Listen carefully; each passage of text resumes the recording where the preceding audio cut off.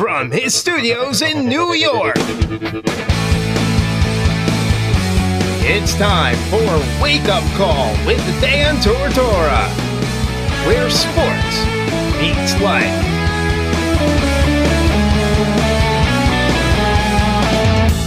Here's your host, Dan Tortora.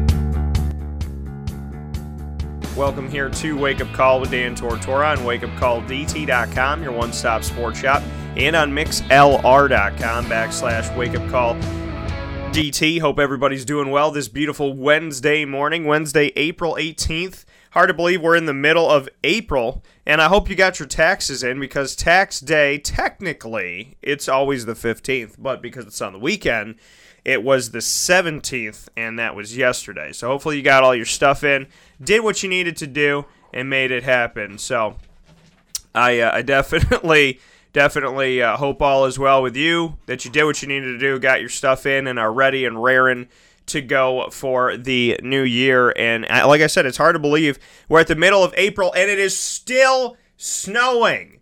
Oh, my good Lord, okay? Predictions, right? I told you that predictions for me, you know, I put stuff out there and I research and I do my best on my predictions, educated, and when I'm going to say something, I make sure that I know what the hell I'm talking about, and then I put my predictions out there, my thoughts on what I think is going to happen, potentially can happen, and when a prediction goes right, obviously you feel really good. Well, one of my predictions was that it would snow in April. It is April 18th, and there is snow on my porch. I don't know if this is one of the predictions that I wanted to be right about. So, insane. Just ridiculous that there is snow outside. Snow outside on April 18th in Syracuse, New York, and beyond. And beyond. I can't believe it. I really can't. So I am excited, and I am raring to go for that southern weather. Can't wait to have some time with the lady in the south and relaxing and having a good time and going out and seeing that dude they call Mickey. That'll be a very, very, very nice time to take a break, to relax, and to get some nice weather. So, just, it is. It's utter insanity that there's snow in April, on April 18th, outside, just sitting there waiting for me this morning. I'm ready for the nice weather. I'm ready for a change. I'm ready for some sun. I want to put my shorts on, so hopefully we'll get that soon, folks. But if you woke up this morning losing your mind a little bit, it's okay. It's going to be all right. Things are going to work out, and we're going to make it through this thing. We're going to make it through our never-ending winter together. So, with that being said, good morning, happy Wednesday, and let's get into the morning menu and let you know what's coming up today. Here on Wake Up Call with Dan Tortora, Monday through Friday from 9 a.m. to 11 a.m. Eastern Time. We like to start off the show by giving you our menu of topics.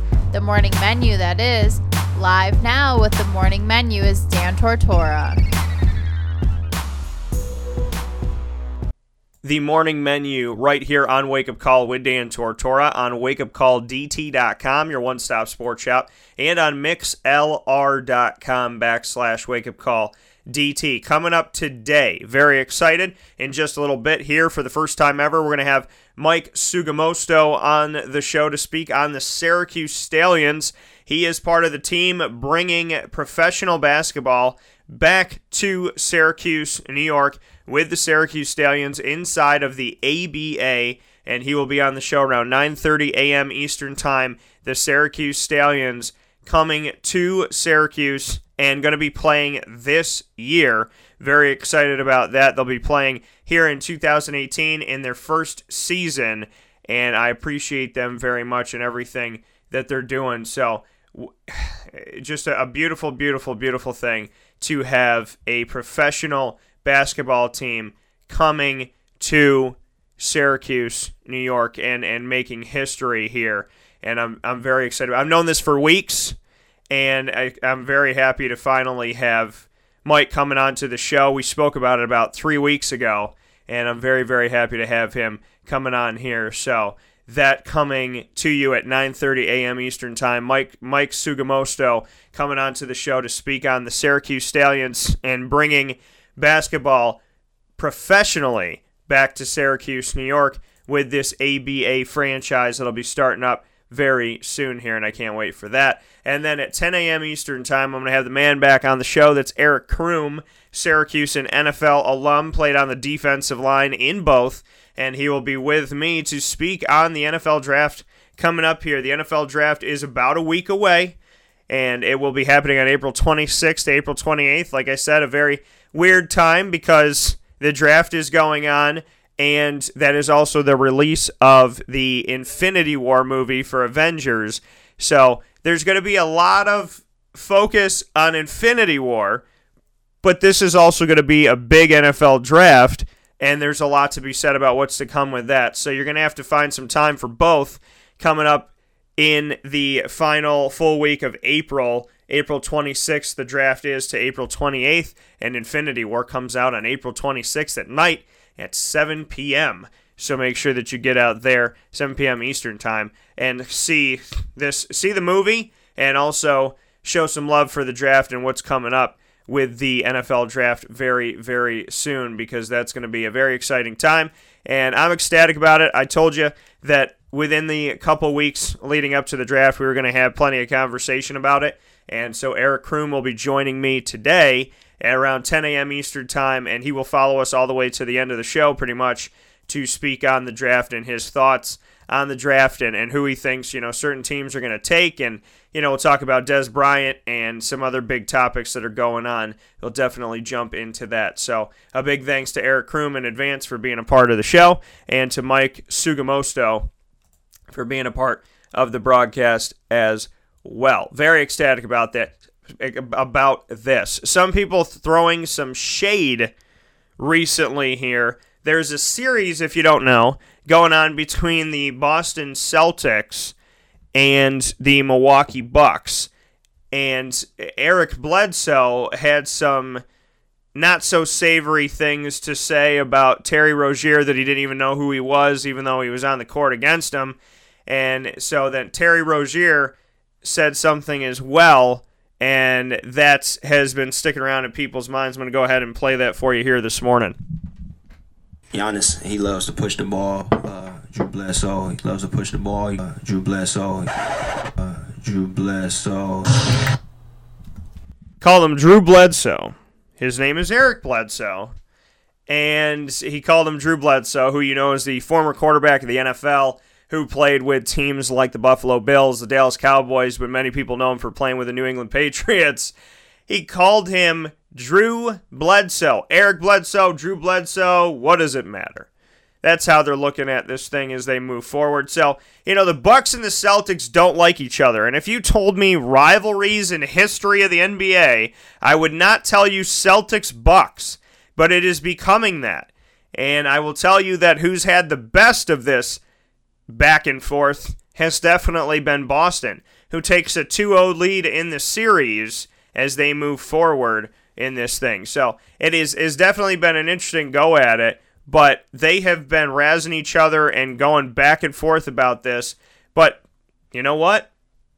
Terry Rozier, who I've had the opportunity and the blessing to interview in his history when he played at Louisville, and I love the kind of, I don't want to call it a marking, but in his haircut, how they make that swirl. They make that swirl inside of his haircut. I always thought that was really cool. And, I would look at that and I'm like, man, I'm going to do that someday. So I guess now's the day to do it since Terry Rozier and the team's taking care of business. Celtics are up 2-0 on the Bucks, and they will head to Milwaukee for Friday, April 20th to face off against the Bucks there. The Sixers and the Heat are now tied. Sixers and the Heat are 1-1 coming off of the most recent game. And the Cavs are going to have an opportunity tonight against the Pacers. That all happening inside of the Eastern Conference. and the Raptors at home in Toronto have bested the Wizards twice. They're up 2-0, and they will go to Washington, D.C. on Friday, April 20th for game number 3. And then on the western side of things, it's just interesting. I love the Drew Bledsoe, Eric Bledsoe thing. The Houston Rockets will face off against the Wolves tonight at home in Houston, Texas. They are up 1-0. The Golden State Warriors are up 2-0, 2-0 on the Spurs. And the Trailblazers are down 0-2. The Pelicans taking control of, I don't know what my tongue is doing this morning. I'm like, so my tongue's just, it's trying to leave the mouth. I'm trying to keep it in here. The Pelicans are up 2-0 on the Portland Trailblazers. And today the Thunder will take on the Jazz, and they are up 1-0. That game will be played in Oklahoma City. So a little interesting thing here, but I'm loving these matchups. And Toronto, I'm sick. I really am. I'm sick and tired of hearing, oh, Toronto's not this and Toronto's not that. And who cares about Toronto? And they're not going to win any games, and they're not important. They're not big. They're not this. They're the number 1 seed. They won 34 games at home this year. They were 34-7 at home. 34-7 in 41 games at home. First place ever in their history. 34 wins, first time ever in their history at home. 50 plus that they had in the season as a whole, first time ever. I love what Ecto Core said. He said, "Are they the Jazz of the NBA? Or are they the Jags of the NBA?" They could be, but the hope is that they make it to the finals, not that they almost make it to the finals. I mean, this is the treatment of the Toronto Raptors. Oh, they're the team in the North. Nobody goes to the games. That's a fallacy. 19,000 people there selling out. Their tickets over the last 2 years have gone up because of their winning, because of what they've been doing lately. They could charge more, and people are going to pay more to go out to these games. So this isn't there's no fan base. There's a huge fan base. And when you raise the price of the fan base, they still show up. And even more of them might have shown up at this point.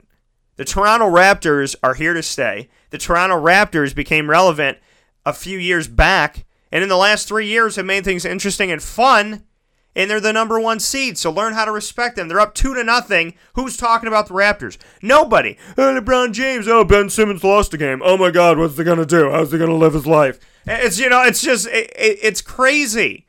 The only team that doesn't play in the United States of America gets absolutely positively no respect and no pub in the United States of America. Learn how to talk about the Raptors. If you don't, I will. I have a show. So guess what, folks? If I'm going to be the only one doing it, I'm going to be the only one doing it. They're the number 1 seed. And everybody's like, is it going to be Philadelphia or Cleveland that goes to the finals, huh? Cleveland or Philadelphia, huh? What about Toronto? What about Boston?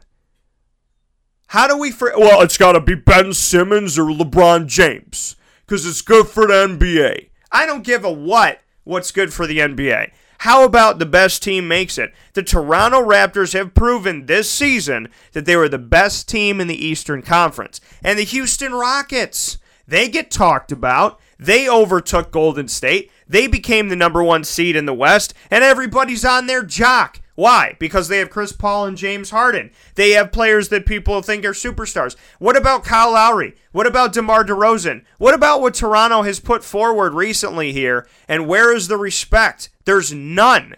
There's no respect. Serge Ibaka, Jonas Valanciunas, I said Lowry and DeRozan. Why aren't we talking about this team and what they're doing? The fact that they got guys coming off their bench scoring almost 20 points in a game. 18 points in 22 minutes for C.J. Miles, who didn't go to college. Was drafted in 2005, spent 12 years in the NBA, okay? Talk about all these guys that didn't go to college and jumped straight from prep school or high school. How about C.J. Miles? How about DeLon Wright? 2 years he's been in the NBA out of Utah. 11 points in 27 minutes. In this most recent victory.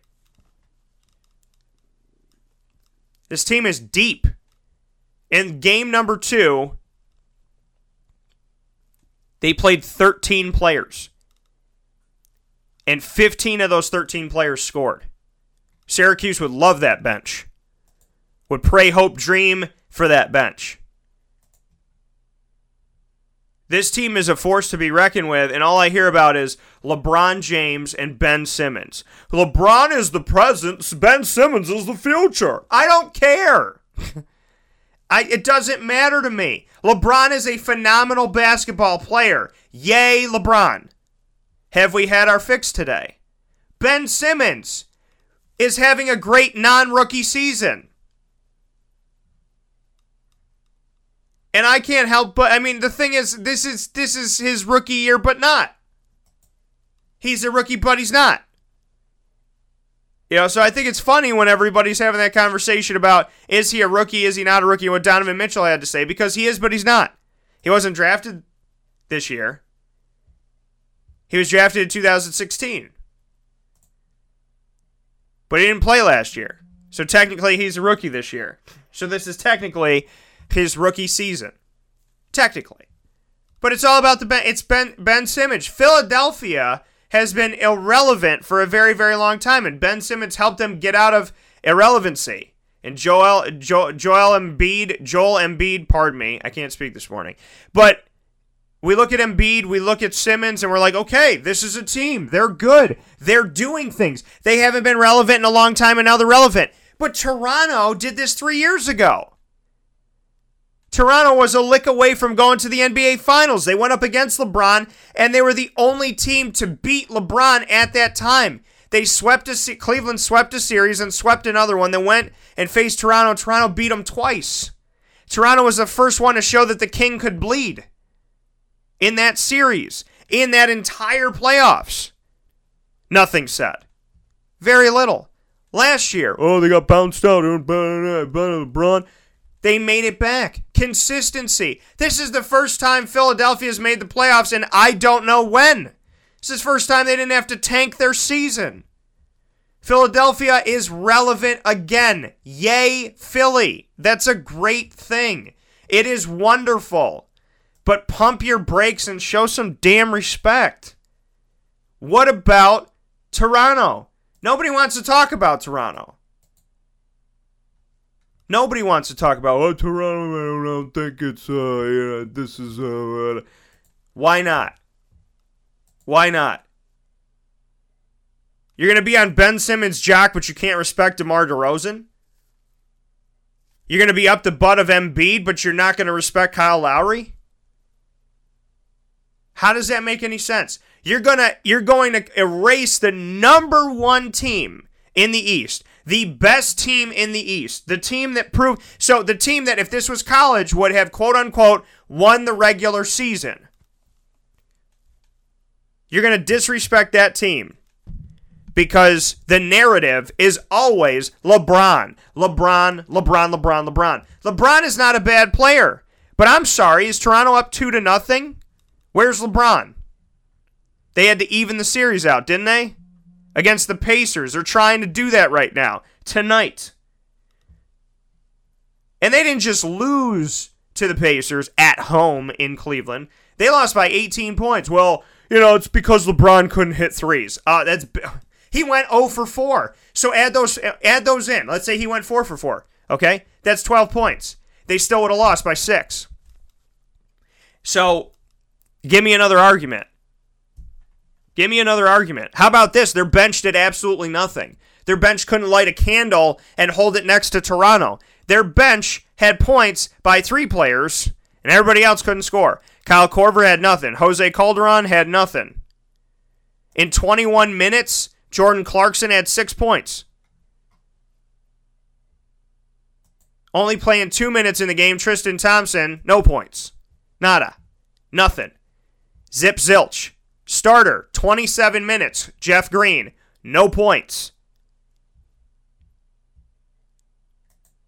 Rodney Hood, starter, 21 minutes, 9 points. Kevin Love, 9 points. In 34 minutes. LeBron James had 24 points.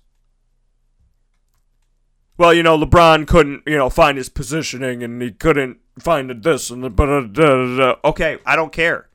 They lost by 18 points. It's not all LeBron. The team got outplayed by Indiana. Too bad, so sad. That's what happened. They got outplayed by Indiana. Just call it what it is. Stop telling me it's because LeBron had a, I think he stepped on a nail before he got to the game. No, they lost the game. Call it what it is. Cleveland lost to Indiana. If it was Toronto and Toronto lost and DeMar DeRozan had a rough night, nobody would say, oh, DeMar DeRozan. They would say, oh, Toronto lost. Big whoop. Let's move on in life. Let's spend 37 seconds on it on SportsCenter, and then let's go to LeBron and LeBron's hair and LeBron's eyes and LeBron's shoulders and LeBron's back and how I just want to be on a beach with LeBron somewhere, laying with him with a Mai Tai and tell him how much I love him and be besties forever. The truth of the matter is the narrative of the media is LeBron. Yet, Boston is better than people expect they were going to be coming into this thing. Toronto is the number one team in the East.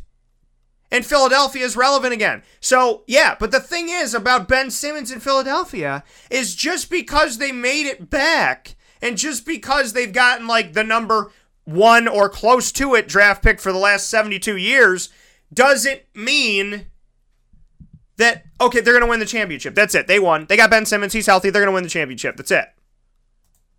It takes more than that. And Toronto has proven that. It takes more than that. Toronto, years ago, told me, years ago, 7, 8, 9 years ago, Dan, we are not going after a superstar anymore. We're going to find a group of 13 guys, 14 guys that want to play this game because they love this game and play it together and win together and grow together and advance together. We're not looking to build up another superstar to ship him out somewhere else so that he can have success there. We're not looking to groom somebody to go win a championship somewhere else. And that's exactly what they've done. Now, you can argue that Kyle Lowry is a superstar. You could definitely argue that DeMar DeRozan is a superstar, but they didn't start out that way. Definitely not Kyle Lowry and not DeMar DeRozan. They didn't start out that way with that publicity. Not at all. No chance. They did not begin with that. LeBron began with that. Carmelo began with that. We didn't get that with DeMar DeRozan and Kyle Lowry coming into the league and coming on to Toronto. I'm surprised people knew what their names were since they play in Toronto. So they've built this team the way that they wanted to build it. And they found ways to win. And they found ways to advance. Toronto essentially is the sleeping giant because you consistently underestimate them, consistently bury the narrative on them. And they love it. Remember a few years ago when they played the Washington Wizards in the tournament and they got bumped out of this NBA playoff tournament? You remember that? That they got bumped out by Washington? Now they're controlling the pace. And we'll see what they do when they head to DC. But the Toronto Raptors are a dangerous, deep team that uses their G League franchise, Raptors 905, to grow players and advance them. They are doing things the right way, and some things faster than other teams, and they're finding success. So give success where success is due. And if you're going to watch the NBA playoffs in its entirety, remember that there's a game that happens with a team from Canada who just might be some type of good, eh? We'll take a step aside, and we'll come back with Mike Sugamosto in the Syracuse Stallions. This is a wake-up call, Fast Break. Carvel DeWitt, it's what happy tastes like. Do you know why? Because we make ice cream. Creamy, rich, flavorful ice cream. Not yogurt or iced milk like some of our competitors. Ice cream. Fresh, by hand, daily. For the calorie conscious, we have something new for you. Our new Carvelite. Same great flavor, creaminess, and texture of our regular ice cream with only 35 calories an ounce. So whether you want an ice cream cake, flying saucer, dasher, carvalanche, hard or soft ice cream, we will satisfy your craving with our fresh, handmade regular or new Carvelite ice cream. Carvel DeWitt. It's what happy tastes like. Clothing that will change with you without you having to change. DreissigLady.com, DREISSIG Lady.com. With the Bamboo line Relax Fit clothing as well as the Athletic Fit clothing, DrySigLady.com is fit for any woman, any time of the day, anywhere. Whatever you're doing, whatever your day commands of you, command yourself to feel comfortable in Drysig Lady apparel. DREISSIG Lady.com. For all the women out there, feel good in what you're wearing. And don't feel like you have to constantly change throughout the day. Whether you're a stay-at-home mom, a business owner, going for a jog, going for a meeting, or just relaxing at home, DrySigLady.com is the right fit for you. DREISSIG Lady.com.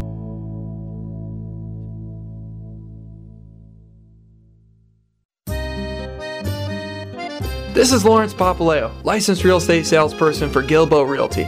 Call our home office at 315-752-9513, or better yet, call or text me directly at 315-748-2524. Let me ask you a question, Lawrence. If I needed you to help me buy a house, find the right place, could you help me do that? Joe, I'll help you find your dream home. You don't ever say my name on the radio, never. If I needed to sell a house, could you help me go about that the right way? Yes, I can. How do they get a hold of you?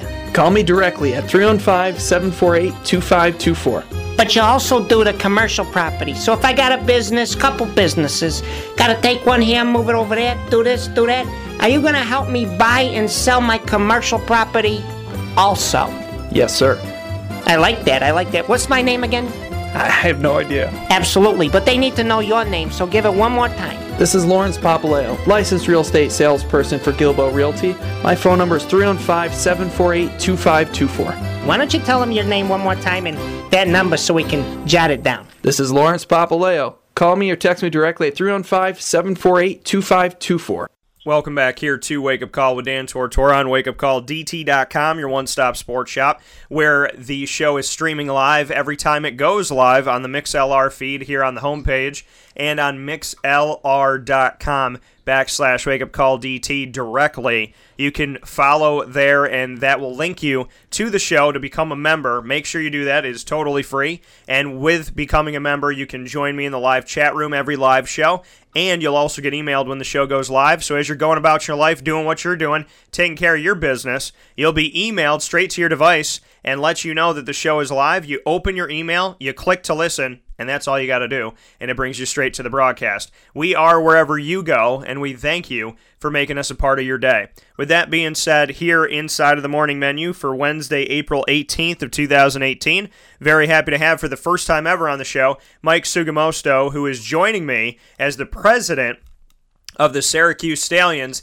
and the president, with that being said, of bringing professional basketball back to Syracuse, New York. It's been a very long time. I was not alive when there was some professional basketball that really dug its heels in here, and so I'm happy to see that there's a team that's going to be digging its hooves in with the Syracuse Stallions coming up here very, very soon, and so it's an honor to have Mike on the show. Mike, how you doing today? Good, how are you? Thanks for having me. Yeah, absolutely. And Mike, first and foremost, just what you could say about, I mean, we've discussed off the air, but kind of the trail that got you to wanting to bring professional basketball back to Syracuse. It's definitely been a crazy ride. I was kind of influenced to get involved in this when the previous attempts had failed. I was a bit disappointed, but I knew at the time as a fan, when those teams were getting together, I would be a fan and be there to watch games. And as they didn't happen, it began to play in my mind that there's got to be something we can do. So I teamed up with Jimmy Evans, the owner of the Binghamton Bulldogs team. It's going to be their second year next year. They finished the Elite Eight this past year. And then Josh Winans, another assistant at Casanova College, and we kind of sat down and discussed what we can do to make this happen. And so we're here, and we're ready to go.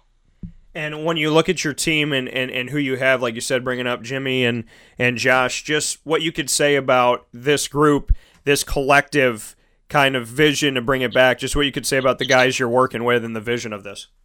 Yeah, so we each bring a different piece, a different asset to this team. I personally bring the Syracuse basketball side of it, where I can talk to players. I'm kind of like our GM, but I don't like to call myself that. where I'm out recruiting guys, making sure they're signing up for tryouts. I'm basically going to piece our team together. Jimmy is the business guy. He's our numbers guy. He's had such a successful program down in Binghamton in their first year that we're going to stick with that model and let it run, and hopefully we have the same success. And then Josh is our sales guru. He's the guy that puts everything together to talk to businesses and hopefully raise some advertising. So when you look at this and the Syracuse Stallions and having this here, like you said, a little bit disappointed when people have tried to do it in the past. What's different this time around?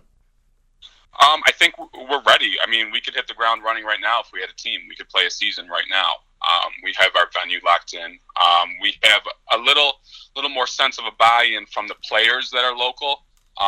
And they were kind of upset as well when it didn't take off. So I think we've got a good group of guys that really want to see this do well and are passionate about basketball, that are going to do what we have to do to make this happen. Everything's locked in, paid for. We're good to go. And to have, this opportunity, speaking here with Mike Sugamosto, the president of the Syracuse Stallions, to put this all together, tryout-wise, you and I have discussed this and what's going on with that. Just what you could say about those that are interested in being a part of this team and putting themselves out there, showcasing their talent, just what you could say about how people get involved in the community that really believe that they can make a splash with this team.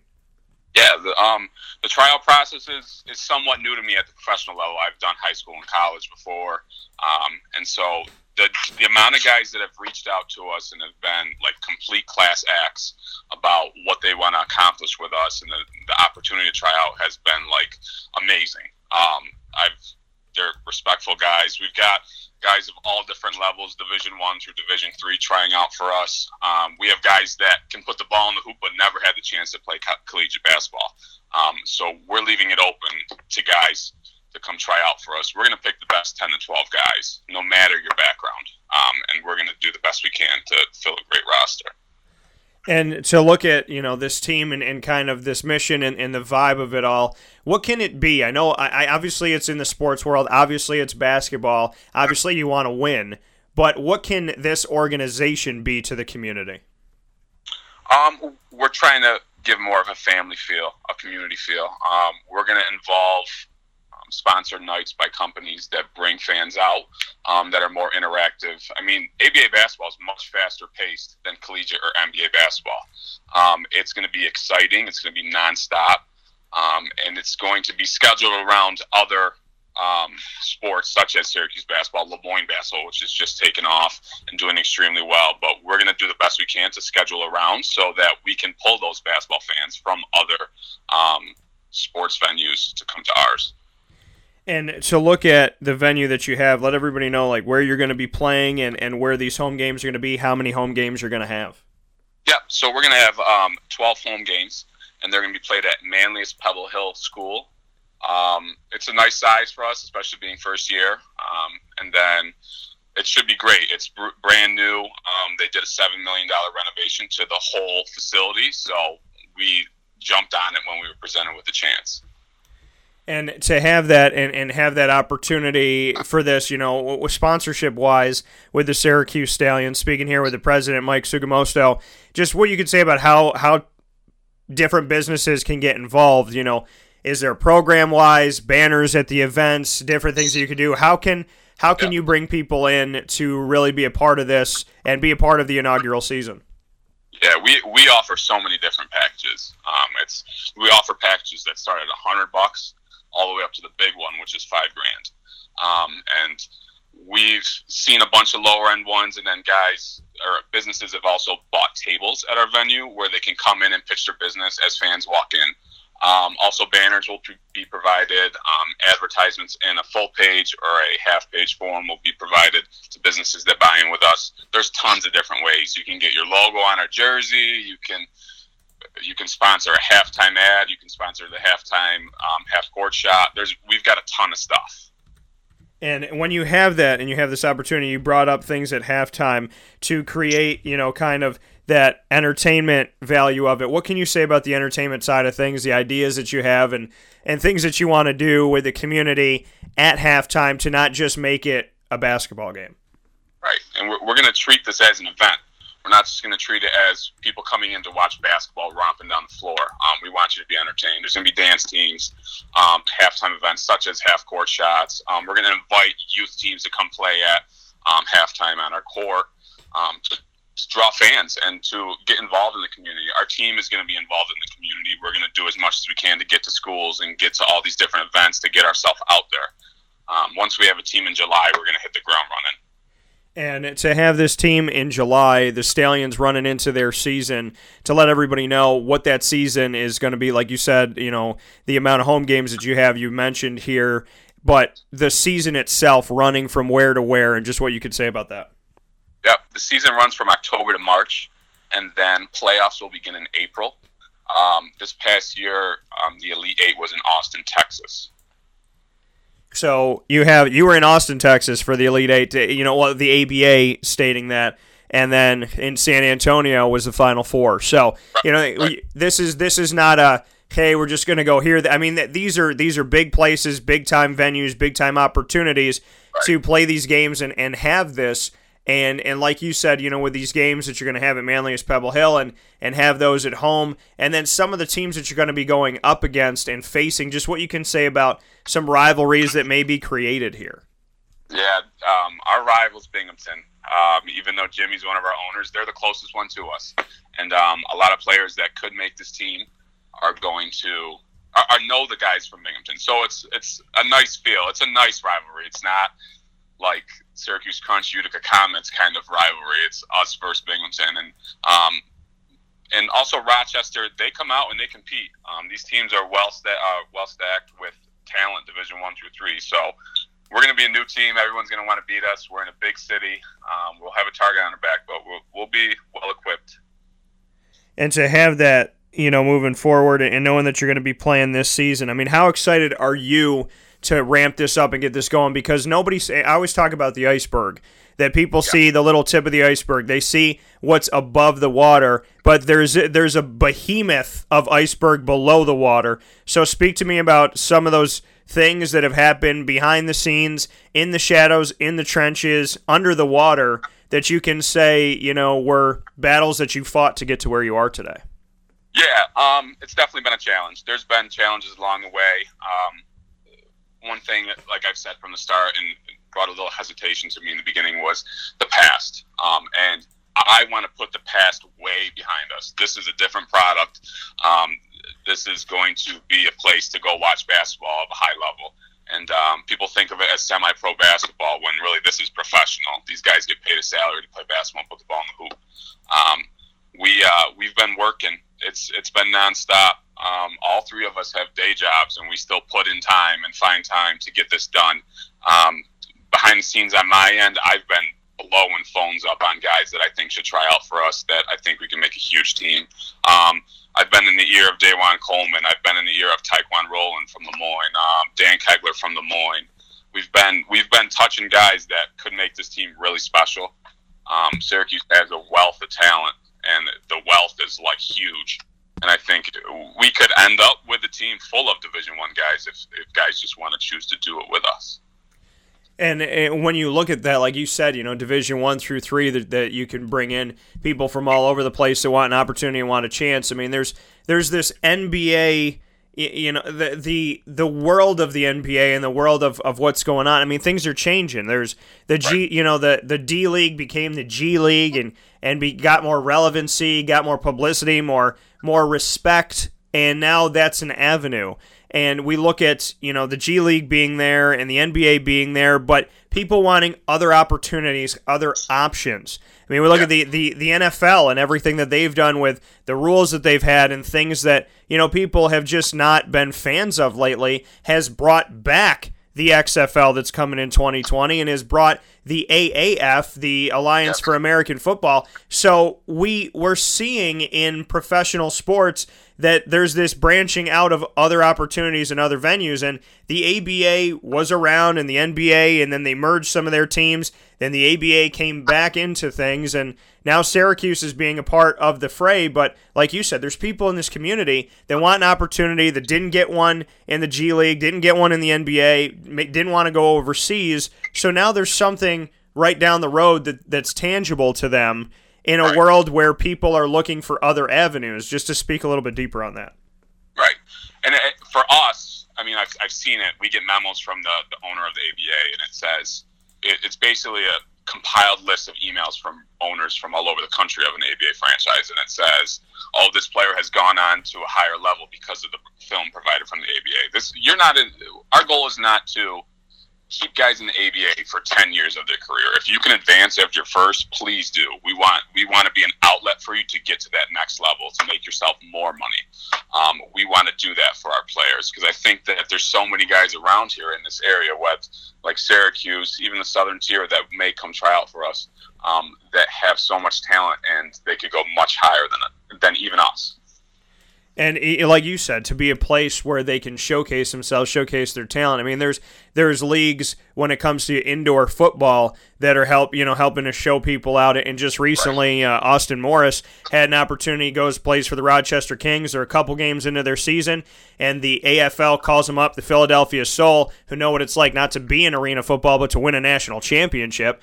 And, they bring him up. So we're already seeing locally that there are these avenues that have gotten people looks from film to big-time teams around the country. And, the possibilities are endless. So we've already seen that happen in our community. Right. And for you, before I let you go, speaking here with Mike Sugamosto, the president of the Syracuse Stallions, I was talking about the NBA playoffs before you came on to the show, and I would be remiss if I didn't speak with you on this.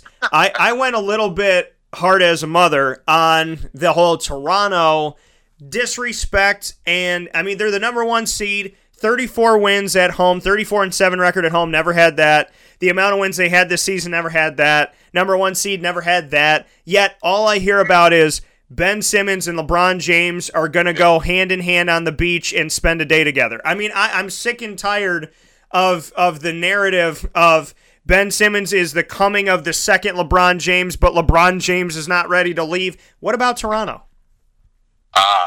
That's a good question. I'm not a Raptors fan, but I respect the Raptors big time. As I told you earlier, I would love to see the Raptors do well. I read an article about actually the Cavs, and I'm not a Cavs hater. I just appreciate good talent across the league. I appreciate good players. If I had to pick a team, I'm a Lakers fan, which sucks, but I want to see them do well. But I read that the Pacers could possibly bounce the Cavs. I'm not against that. I would like to see someone atop the throne that's different. I would like to see the Raptors do well. Even the Sixers do well. I would love to see a different team this year. The Raptors have all the pieces that they need to do well. Their coach is outstanding. Their roster's deep. Everything, the pieces are right. And when you look at it, and I spoke about the Pacers side of things, that everybody was like, oh my God, it's a giant fluke. LeBron just had an off night. He had a troubling day. Maybe he was talking to somebody and they upset him. Maybe he went to the supermarket and his milk wasn't on the shelf. There's always an excuse for LeBron. Yeah. There's no excuse for Toronto. There's no excuse for Indiana. There's no excuse for Boston. There's no excuse for Miami. There's no excuse for Washington at all. Might be a little bit of an excuse for Philadelphia with Ben Simmons now, but there's no excuse for anybody. Yet for LeBron James, if LeBron's team doesn't win, and mind you, somebody said, well, he didn't hit threes. He missed 4 of them. So if he made all 4 of those, that's 12 points. The team lost by 18. You lost by almost 20. It wasn't a last-second shot that LeBron usually makes that didn't go in.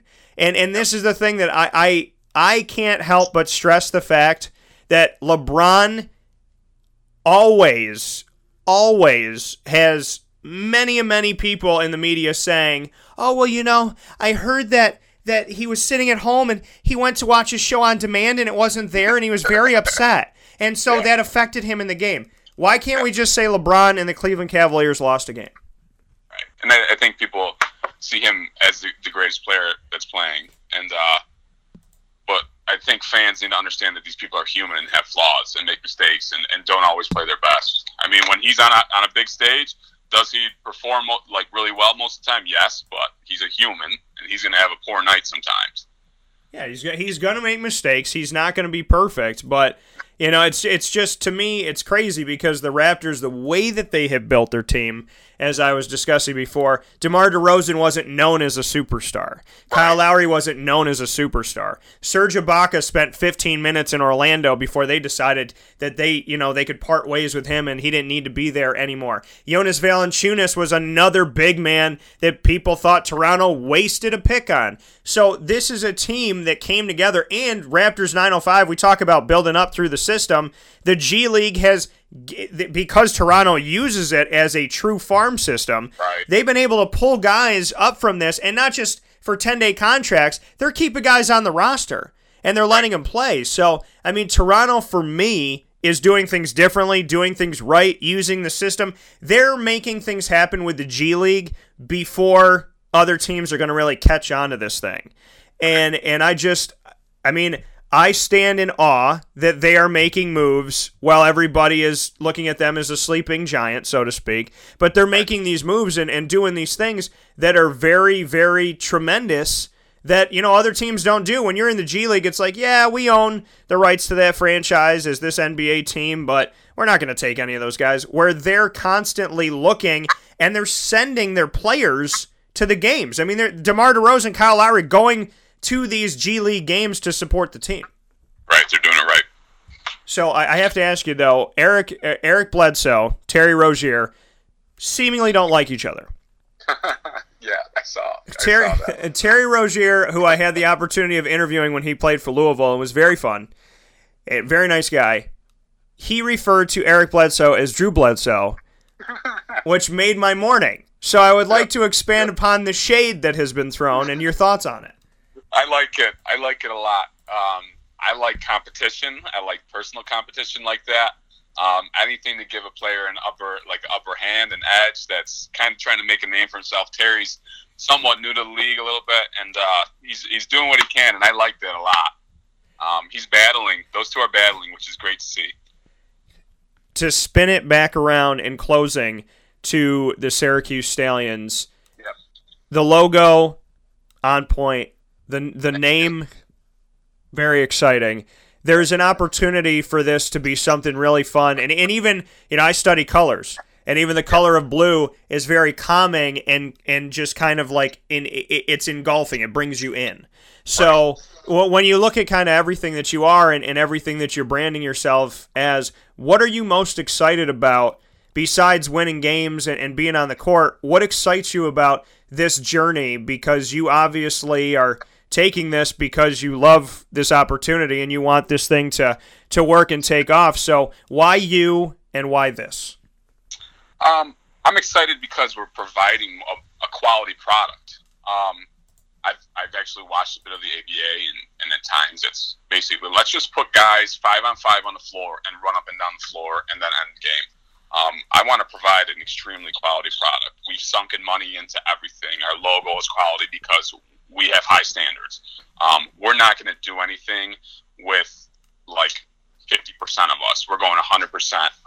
And I think us as a staff, we're determined to keep this here, and we're going to play. November, there's going to be games. We're going to play right away. And we're here to stay. That's what I like to say and tell people, because we've got a good staff and we've got people involved. And when you look at this team and what the Syracuse Stallions are and what they can become, kind of going off of what you were saying, with not skimping on quality, what are the things that there was no wiggle room for you with making this franchise and creating it? What are the things that were paramount that you said, listen, if it's going to cost this much, it's going to cost this much? What are the non-negotiables with creating this team? For me, venue. I wanted to have a venue in before we did anything. Before we put this out, I wanted to have a venue locked in and ready to go before I started talking to the media, because I want to be able to provide the answer. Everyone's going to ask, where are you going to play? Where are these games going to happen? And how much are they going to be? I wanted to have that venue locked in and ready to go. I also, for me, I needed to pay the players. I think that to get the best talent from this area, we're going to have to pay the players. Not all the teams in our league pay their guys. It's kind of just a collective group of guys that play basketball. Yeah. So you wanted this to be real. You wanted it to be tangible in what you think the ABA should be. Yeah, this is a professional team. This is no doubt professional basketball. This is the best players from our area, the best 10 to 12 guys on the court under one roof playing against the best 10 from somewhere else. That coming from Mike Sugamosto of the Syracuse Stallions, president of the team, and the team will get raring up to go later on this year, and you can be sure that we will have more with the Syracuse Stallions coming up. Mike, I appreciate the time, and I appreciate you know, what you're doing here in the community. Like I said, I didn't get to experience pro basketball growing up as a kid in Syracuse. I thought I would a few years back, and that didn't happen, and so now I have the opportunity to finally have this around, and I look forward to what that could mean with you and I as we move forward. Yes, we're excited as well. All right, man. I look forward to talking with you soon. All righty. Thanks for having me. All right, take care. All right, bye. Bye. That coming from Mike Sugamosto of the Syracuse Stallions, president of the team, and ABA basketball, professional basketball, coming back here to the Syracuse, New York, and Central and Upstate New York community. It is a beautiful, beautiful thing. And if you didn't know, you know now that Binghamton not only has a team, but Binghamton's been damn good. Made it to the Elite Eight of the nation in the ABA. The Elite Eight of the nation in the ABA. I didn't stutter. That's what happened. So, an amazing, amazing thing. The Binghamton making it happen, getting things done. Shout out to them, and a big congratulations to Binghamton for what they've been able to do, and to Jimmy Evans and what he's built there with the Binghamton team, and much respect for that. And looking forward to that rivalry of Syracuse and Binghamton. Who's not looking forward to that? I definitely am going to be all about that, because my wife has family in Binghamton, and obviously I grew up here, so there's a lot of fun and excitement and, you know, some excuse to go down to Binghamton and have some family maybe come up here to Syracuse and see what's going on with these teams. So definitely looking forward to it, and want to thank Mike Sugamosto as well as Josh Winans and Jimmy Evans for bringing Syracuse a professional basketball team. And for everybody that might want to downplay the ABA, once again, there was the NBA and the ABA, and the NBA liked what the ABA was doing so much with some of their programs that they brought in the ABA and then became the NBA, but bigger. And after that, after the NBA had grown and blossomed and taken the best of the best from the ABA said to itself, why don't we exist again? Why not try again? If we had the talent that caught the NBA's eye, why can't we go out there and do this again, and do this for us and build a great product just like we did before? We've already proven we can be successful. We've already proven we could catch the eye of the NBA. So why don't we do it again and give an avenue for the NBA's eyes to be caught once again on these players and all that we're about? So I'm very happy to have the ABA coming to Syracuse, and I'm very happy to have the Syracuse Stallions doing what they're doing right now in the community, ramping up, getting excited, and involving me in the process of their growth, their expansion, and their message. Thank you to Jimmy, Josh, and Mike for allowing me to be a part of the journey, and hopeful of the things to come. We'll take a step aside for a fast break. Speaking of things to come, the NFL Draft is only about a week away.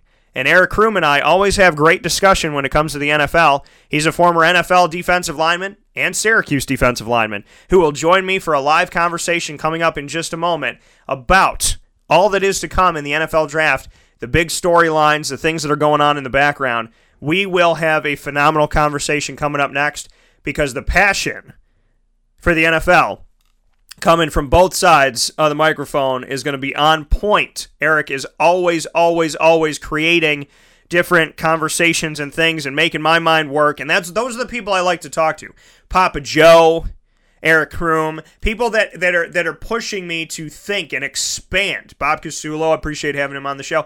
When we're talking about football and we're looking deeper into things, always great to have these guys on. Cam Lynch that just came on here recently. Mike Sofka of Hall of Fame FantasyFootball.com. So we will take a step aside and we will come back with Eric Kroom to have a discussion on the NFL Draft coming up in just a moment. This is a wake-up call. Fast break. This is Jimmer Sikowski, owner-operator of Chick-fil-A Cicero, 7916 Brewerton Road in Cicero, right in front of the Home Depot. I had a deep feeling that God wanted me to do something bigger with my life and to help people, help others. I kept putting Chick-fil-A in my life, and I realized as I was going through the franchise selection process that positively impacting the lives of others was really core to what we do here at Chick-fil-A. First of all, it starts with the food. The food is brought in fresh daily. We bring in local produce.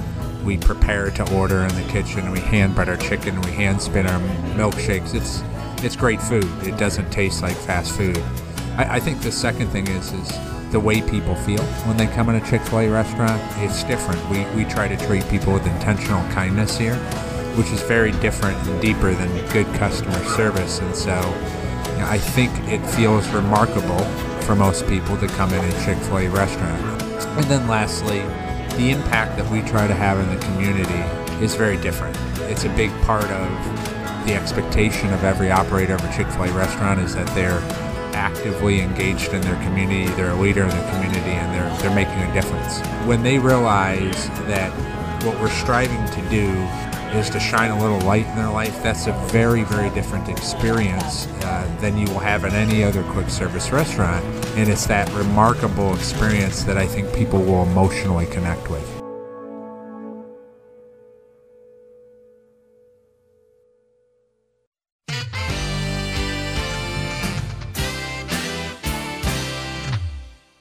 Hi, this is Domenico Vitali, owner of Giovanni's Formal Wear, where you look great and feel even better with our renowned tailoring and alteration services on any suit or any tuxedo from anywhere. Call 315-455-8729. That's 315-455-8729. Stop in locally on Route 11 in North Syracuse, next to the Ponderosa Plaza, where you can choose your style, get fitted, and tailored, all at Giovanni's Formal Wear.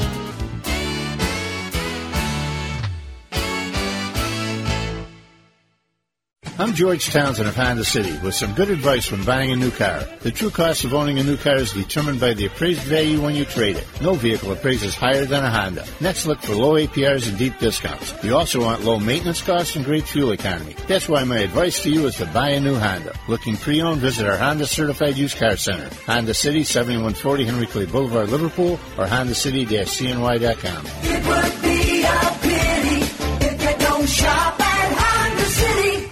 For all of us that have always wanted our favorite restaurant to come to us, it's now a reality in Central New York with It's a Utica Thing, with Utica Pizza Company bringing their wonderful recipes that they've handed down through generations to you, to your event, to your business, to your home. It's a Utica Thing, proudly bringing Utica Pizza Company on wheels to your location. Call 315-738-8946. That's 315-738-8946 to bring Utica Pizza Company to your doorstep with It's a Utica Thing.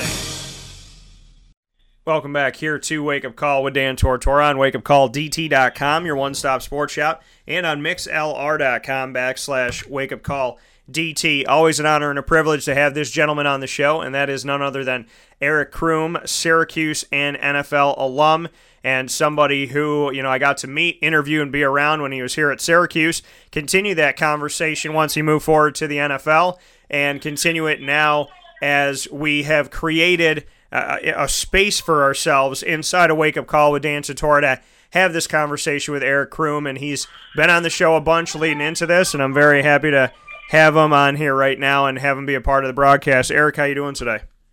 I'm good. How you doing today?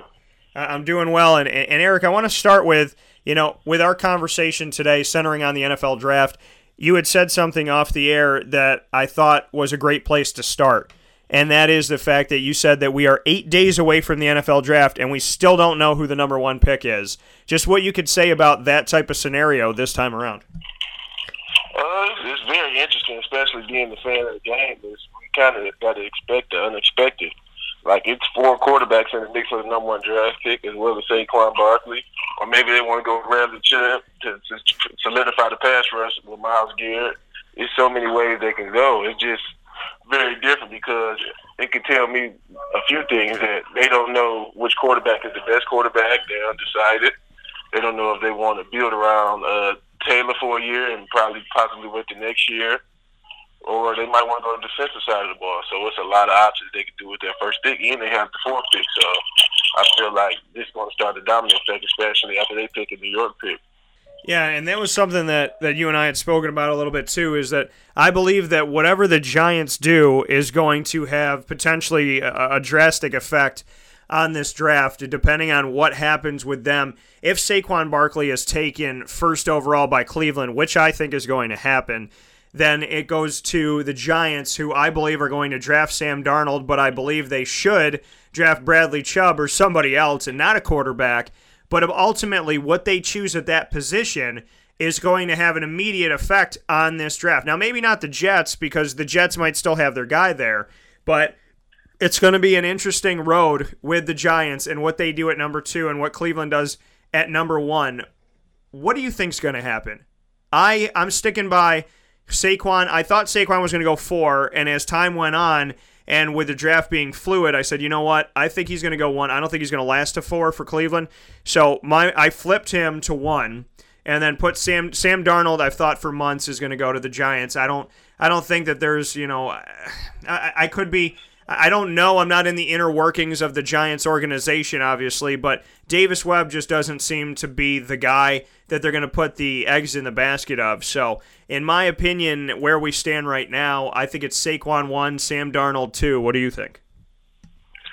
Me personally, I think they should go Saquon 1, because this is telling me now that we still know the first pick is that they're not truly sold on the quarterback. And you gave up a draft pick to get Tyrod Taylor, even if he's going to be your transition guy. You probably still got to get the guy at 4 that you want if you're not sold. Because if you were sold, we'll see when we have a discussion about the first pick of which quarterback you want. So I believe they should take Saquon with the first pick and then let the dominoes fall, because it's not sure that New York is going to pick a quarterback because they made the playoffs 2 years ago. They still might try to squeeze a couple years out of Eli while they can. So I think they should take Saquon and let it fall where it may. Even they can move back and still get a quality quarterback. They move back at the 4th pick and get more picks to fill out their roster even more. So it's a lot of things they can do. Me personally, I think they should go with Barkley at number 1. And at number 2, do you think that the Giants, if that happens and Saquon's off the board, do you see them taking a quarterback or no? It's a possibility. They might take Chubb because they just let go of JPP. They might want to fill that gap. But I heard they might be going to a 3-4 scheme, so I don't know how he fits as an outside linebacker with him being his hand in the dirt at NC State. But I think it's a great possibility, because what is the likelihood they're going to be at the number 2 pick in the recent in the near future, because of the success they've had over these last couple of years, even just being a middle of the road team. Even if they don't make the playoffs, they're always like in the 10 to 15 range. I don't know when the next time you plan on having the number 2 pick. If you have the number 2 pick, that means your team isn't doing good. So they might want to draft the guy of the future now. Like you said, I don't think they're sold on Davis Webb at all, because even when they wanted to bench Eli, they put Geno in. So I don't think they're sold on him. So I think they should draft a quarterback, but I think it's Saquon, they should take Saquon or Bradley Chubb if they're not going to take quarterback. Yeah, and that's the thing, and that's the conversation that's been on my mind and that I brought up, is that I think that Saquon goes first to Cleveland, and then Bradley Chubb should go to the Giants. They should draft a defensive lineman, a defensive end, and one of the best players in the draft, and somebody who I've had the pleasure of interviewing and being around when he played for the NC State Wolfpack. So, personally, I would love to see Bradley Chubb go high. Professionally, as a broadcaster and as a writer, and the impartial side that I take with my job, Bradley makes more sense in taking another quarterback. Why take Davis Webb and then use your number 2 pick, and you still have Eli Manning? Doesn't make any sense. The Giants need the most help on the offensive and defensive line. So, if you're not going to take Quentin Nelson for your offensive side of the ball, then take Bradley Chubb for your defensive side.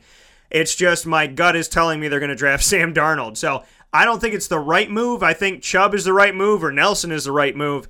But this is the Giants, and I could see, and they don't have Tom Coughlin in there to help them make decisions. I see them taking Sam Darnold, and obviously that is going to leave things very strange in New York for a while. Yeah, I think the Giants, the only thing that's kind of iffy about this draft pick is they really haven't established identity as a team. Are you going to be a passing team? Well, you need to get your O-line together. They've struggled with O-line play. Or you want to try to get back to a running team and you draft Saquon. I think they have to sure up their identity of what moves they want to make. If we're going to be a passing team, we're going to you have to have an O-line to pass the ball. You got receivers. You drafted a tight end last year. So what is your identity going to be? Are you going to go back to when you was winning championships where your pass rush was the leading force of the team, where you had straight hands, Justin Tucker and those guys? So what is your identity going to be? One thing we know about the NFL is if you miss on the quarterback, you set your franchise back years. That's the one thing about it. That's a position you can't miss on the draft because you set yourself back 3 or 4 years where you have to draft another quarterback in years. We've seen it with Cleveland multiple times. Yeah, and speaking here with Eric Kroom, Syracuse and NFL alum, here with me on Wake Up Call with Dan Tortora, speaking on the NFL draft. To look at this mock draft and some of the things that people have out there, Cleveland taking a quarterback number 1. I don't see that because Cleveland has a number 1 and a number 4. I don't see Cleveland wasting the number 1. I agree with you and have echoed those sentiments of you saying draft Saquon Barkley and then watch the chips fall. Because even if the Giants and the Jets draft a quarterback, they're going to leave another one there. If Baker Mayfield and Sam Darnold come off the list, then there's Josh Rosen and Josh Allen. If Allen and Rosen go off, then there's Mayfield and Darnold. Or any which way of that, there's going to be 2 guys available to Cleveland. So they could still get Josh Allen. They could get Josh Rosen, Sam Darnold. I mean, it depends on where things go. I don't see them drafting Baker Mayfield. I think they're going for one of the Joshes. But, I like that. I like that draft Saquon Barkley, let the chips fall where they may, because wherever the chips fall, there's not enough chips in between their first and fourth pick that are going to take away a quarterback. And I think the only way for Cleveland to get a quarterback and Saquon is to draft Saquon first, take him off the board immediately, and then just see what happens, and then draft the quarterback from there. And I think that, there's a good chance that their guy could still be available. Yeah, I think, like you said, if you draft Saquon, you kind of force everybody's hand. Because I don't think it's just, in this draft, it's just not that elite quarterback, that number 1 guy that is a head above everybody else. So you kind of force everybody's hand. Do you like Baker Mayfield? Do you like Josh Rosen? Do you like Sam Darnold? Or do you like Josh Allen? So you kind of force hands. Okay, New York might have wanted Saquon Barkley, so you force them. Do they want to draft a quarterback or do they want Bradley Chubb? Even so, if they draft a quarterback, you should have the possibility even get Bradley Chubb at 4 as well, or a quarterback. So you still have a lot of things to play. And you still have the 28th pick in the draft. Me personally, if I was Cleveland, I would draft Saquon Barkley, Mika Fitzpatrick, and probably get Lamar Jackson at 28, because you still got Tyrod Taylor to let him develop for a couple of years. Or if you can get Bradley Chubb at 4 with Saquon Barkley. Just me personally, instead of just diving all in on the quarterback, because we see in this league, if you have good pieces around just a okay quarterback, you still can be a playoff contention team. Yeah, and that's the thing is when you look at some of this, and I agree with you. I if I'm the GM of the Cleveland Browns, I'm taking Saquon no matter what at number 1. If I'm the GM, that's what I'm doing. Now, I'm looking at it going, all right, Tyrod Taylor isn't bad, but I don't anticipate that he's going to win me a Super Bowl. So I need to look at a guy who's going to be a potential franchise opportunity that I can get. And so I'm looking at quarterback, but at the same time, Bradley Chubb, I take from the words of George O'Leary, who's a former Syracuse assistant who I met when he was coaching Central Florida, who said to me face-to-face, man-to-man, he said, listen, if you're not doing it in the trenches, you're not winning a championship. Championships are won on the offensive and defensive line. Championships are won in the trenches, protecting the quarterback and getting to the quarterback. That's how you change it. So the irony of it's more important to protect the quarterback and get to the quarterback than it is to have the quarterback. So it's just the hilarity of it all is that you need the lines in a direct effect on what they do with the quarterback. So they go ahead of that. If you have a good quarterback but you don't have a good line, he's not protected. If you have a phenomenal line going up against a great quarterback, they're going to make it hell for him in that day. So the offensive and defensive line, 1, quarterback, 2, is how things should go. But even respect-wise, as you know, if you do a good job, especially as an offensive lineman, nobody says boo about it. Quentin Nelson isn't what people want to call the attractive pick. But Quentin Nelson's also the guy that's going to protect, and people balked at the fact that the Cowboys a few years back had spent an early draft pick on an offensive lineman, and that early draft pick on an offensive lineman ended up paying off dividends for the Cowboys when they took that opportunity to say, you know what, we're going to go out and get that guy from Notre Dame, Zach Martin, and by going out and getting him, they protected themselves, aided themselves, and put themselves in a phenomenal position on the offensive line. So, you know, for me, it's got to be about the best player available and the best thing you can do. Cleveland doesn't have anybody on their offensive line with Joe Thomas gone now that I can really look to and lean on. On their defensive line, I would love to see people name their defensive linemen and tell me who's on the depth chart. So if it was up to me, I would say Bradley Chubb and Saquon Barkley are the safest place to go. But with Tyrod Taylor and nobody else, I think that they're going to go Saquon and a quarterback at number 4. Yeah, like, I totally agree with you on the trenches. Like, you ask any coach, that's what the game went up front. That's why I said even if you want to add Bradley Chubb, if he's available at 4, you can never have enough pass rushers, especially when you got Ben Roethlisberger in the division. Even Joe Flacco, he might not be the greatest person in people's opinion, but he's won a Super Bowl, and Andy Dalton is more than formidable. So I think it's very possible that they draft another pass rusher. Now you got your 2 pass rushers for the next 10 years, and you drafted Agba from Oklahoma State a couple years ago as well. So you got 3 young pass rushers in the mix coming off the edge, putting that pressure on these teams that's in your division. And like you said, this is a division where weather is a factor. It's a lot of cold weather, and we know those games are one in the trenches. You're going to run the ball and play good defense. That's why I said you go defense and probably Saquon Barkley. And the thing that I said, like Quentin Nelson, like I said, might not be the flashiest pick, but he's probably going to transition well. Like, linemen transition very well in the NFL, especially guards. And we've seen with Zach Martin that's paid off to the Cowboys. Instead of them drafting Johnny Manziel, they drafted Zach Martin. He was all-pro his first year. So you solidify outside your line, especially when your Hall of Fame left tackle just retired. So I see you can never go wrong with drafting linemen. I'm not sure that they're sold on the quarterback, because we wouldn't even be having this discussion about anyone else at number 1 if they really were sold on one quarterback. It wouldn't even still be a discussion. That's what's making me kind of iffy about it. No, and ultimately, I think, you know, feet to the fire today, if people asked, I would say Saquon Barkley 1 for Cleveland, number 4, Josh Allen. But at the same time, if they draft Bradley Chubb, it's a smart decision to make. So I'm not going to go against. If we're talking about intelligence, I'm saying get Barkley and get Chubb and let's move forward.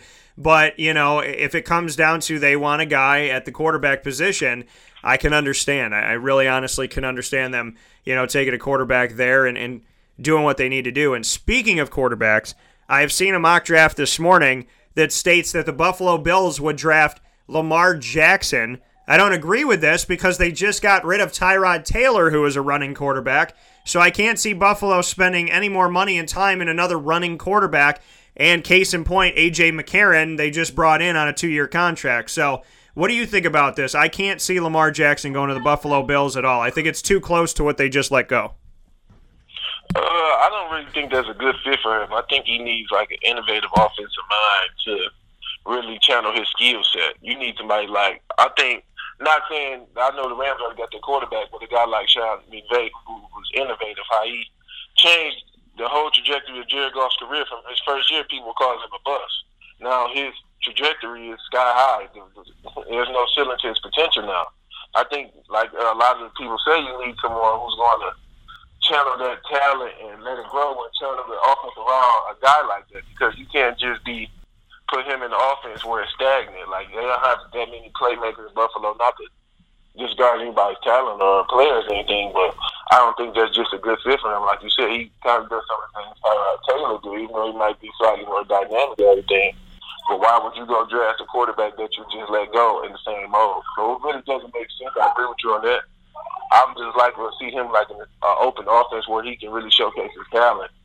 Yeah, you know, and speaking here with Eric Kroom of Syracuse and NFL history and being there as a defensive lineman, you know, Eric, to look at that, like you said, you want Lamar Jackson to be part of an innovative offense. I think Lamar Jackson's one of the quarterbacks that can go in this draft that doesn't need to start in his first year. I think if you're going out and drafting Josh Rosen, Josh Allen, Sam Darnold, arguably Baker Mayfield, that there's going to be a team that's saying, we need you to go out there, we need you to play right away. But in the case of Lamar Jackson, I don't think that necessarily has to be the case. I think that he could go to a team and not have to play right away and and take some time and learn and do what he needs to do. You know, there's certain teams that make sense for him to go to. You know, I think that the Washington Redskins have with Alex Smith, to not pay Kirk Cousins and to pay his older brother, Alex Smith, more money, you know what I mean? And what has Alex done? It makes absolutely no sense. So I look at Lamar Jackson there. I look at Lamar Jackson with Chicago because I don't know if they're 100% sold on Mitch Trubisky. I look at Lamar Jackson going to a team like, you know, I'm looking through here and looking at some of the different teams. I mean, Arizona needs a lot of help. They need to be innovative and different. They just brought in a new head coach. They don't have, you know, they have a quarterback, Sam Bradford, that gets hurt all the time. Lamar Jackson could go to Seattle. Seattle could make sense. So what were you going to say? That's why I think Arizona would be a good fit. I'm sorry to cut you off, but Arizona would be, in my opinion, is a good fit. Like you said, you need some type of change with a new head coach, and you can bring in. He could be your guy that you can mold up, and I don't really trust Sam Bradford's help. No, and that's the thing with Sam Bradford is that he's never really been healthy his entire time in the NFL. I think Seattle's another fit because Russell Wilson isn't going to be around forever, and they never really have a backup quarterback that's going to help. They have Stephen Morris now, who spent some time in Jacksonville, but, you know, outside of that, they really don't have anybody backing up Russell Wilson. And Lamar Jackson, Russell Wilson's games are, you know, they can be somewhat similar. So I think that, you know, that could be exciting. I think Lamar Jackson's a little bit more elusive, but, you know, that could be a place for him to go to where he's going to learn from a guy who plays a similar game to him instead of going on a team and being a quarterback that's totally going to change the scheme if he ever becomes the head quarterback on the team. Yeah, well, I really like him because he has something that you can game plan for. He improvises and mobile. I don't care how many spies you put on that. You can't really game for a guy that's mobile. Game plan for a guy that's mobile because he can make anything happen at any time, and he has the potential to hit home runs as a runner, and he improved as a thrower, even though he has to keep working, like you said. I just think he needs to get behind like a good veteran for a year or two and have somebody believe in him. And to go from there, you know, speaking on Lamar Jackson, there's keeping it offensively. There's something that shook up things since the last time that you and I spoke, and that was the fact that the Dallas Cowboys decided not to trade, not to find anything for him, not to pay him a little bit less, restructure his contract, but to bring in Dez Bryant on a Friday into the office and say, Dez, pack your stuff up. We love you. We hope you have a great day. You are immediately released. Not released in June, not a trade, no draft picks, no cash consideration, nothing. No restructuring of anything. Just we are going to part ways with our number one wide receiver of the last 8 seasons today. What did you think about that move by the Cowboys? It's kind of the business of NFL. For me, spending some time in the NFL and learning, it's kind of the business. But I personally don't think it was that good of a move because what is your backup plan? You cut your number one guy. What is your plan? You draft a young guy probably, and what your pick is. It's not a rich receiver heavy draft in my opinion. I feel like it's the guy really than everybody else, and probably the guy from Maryland, but it's not a receiver rich draft. So what is your plan going forward? You sign Allen Hurns. He's been a good number 2, but I don't think he's just a solidified number 1 receiver. I don't think they went in with a plan, and they went in it so late in free agency that they really missed out on all the guys they really could compete for. I heard they really wanted Sammy Watkins, and they didn't get him, which forced this, but they waited so late. Now, what is your plan? That's the only thing I'm kind of iffy about. If you felt like it's reduction slip and everything, but you didn't have a plan after this release, that's the only thing.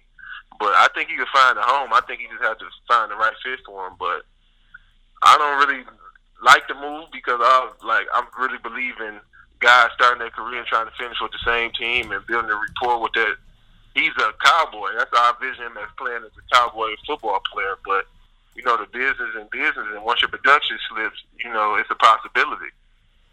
Well, we look at the fact that, you know, his production's been different with Dak Prescott, but we can also see the fact that, you know, Tony Romo and him had a good relationship. I've always argued the fact, and it's proven throughout statistical history, that every quarterback has their player. Every quarterback has their guy or guys, And that's different when you go to your backup quarterback or you draft a quarterback or whatever it may be. Just because you're the number one guy to Tony Romo doesn't mean you're the number one guy to Dak Prescott. So what can you say about that factor of it all, that, every quarterback has their guy, and, maybe this isn't all on, I don't think it's all on Dez Bryant, but some of this is on the fact that Dak Prescott's under center and it's not Tony Romo.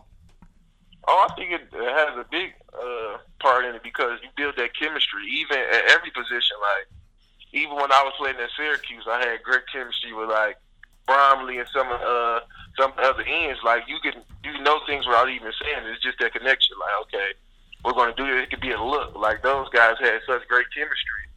Tony Romo would throw it up and give him a chance. A lot of those plays, he would make it just 50-50 balls because they had that chemistry. Like, if I see you one-on-one, I'm going to give you a shot. And that makes a big difference, especially with Dak Prescott being a young quarterback. He's still figuring his game out all the way. He's going through reads and listening to what the coaches tell him. Okay, read one's not there. Okay, let's go to the check down, or read 2 or 3. After that, check it down. And with the emergence of the running game, Ezekiel Elliott, that's the format of wins. Run the ball, get time possession, because their defense isn't an elite defense, so we want to take time possession. So Dez being the number one guy in the offense is not prevalent anymore. It's Zeke, and you probably get Dez and Jason Witten, so that chemistry plays a big part, especially with him, Dez being the dominant personality on a young quarterback. They might have felt that wasn't a good fit because, he might put the pressure on him the ball and things like what he's accustomed to with Tony Romo. They had 2 different type of playing styles as quarterbacks. That coming from Eric Kroom right here on Wake Up Call with Dan Tortora. We're going to take a quick step aside for a fast break. We're going to come back with a discussion on if it's wrong or right for Dez to put revenge in where he ends up playing from here on in the NFL. This is a Wake Up Call Fast Break.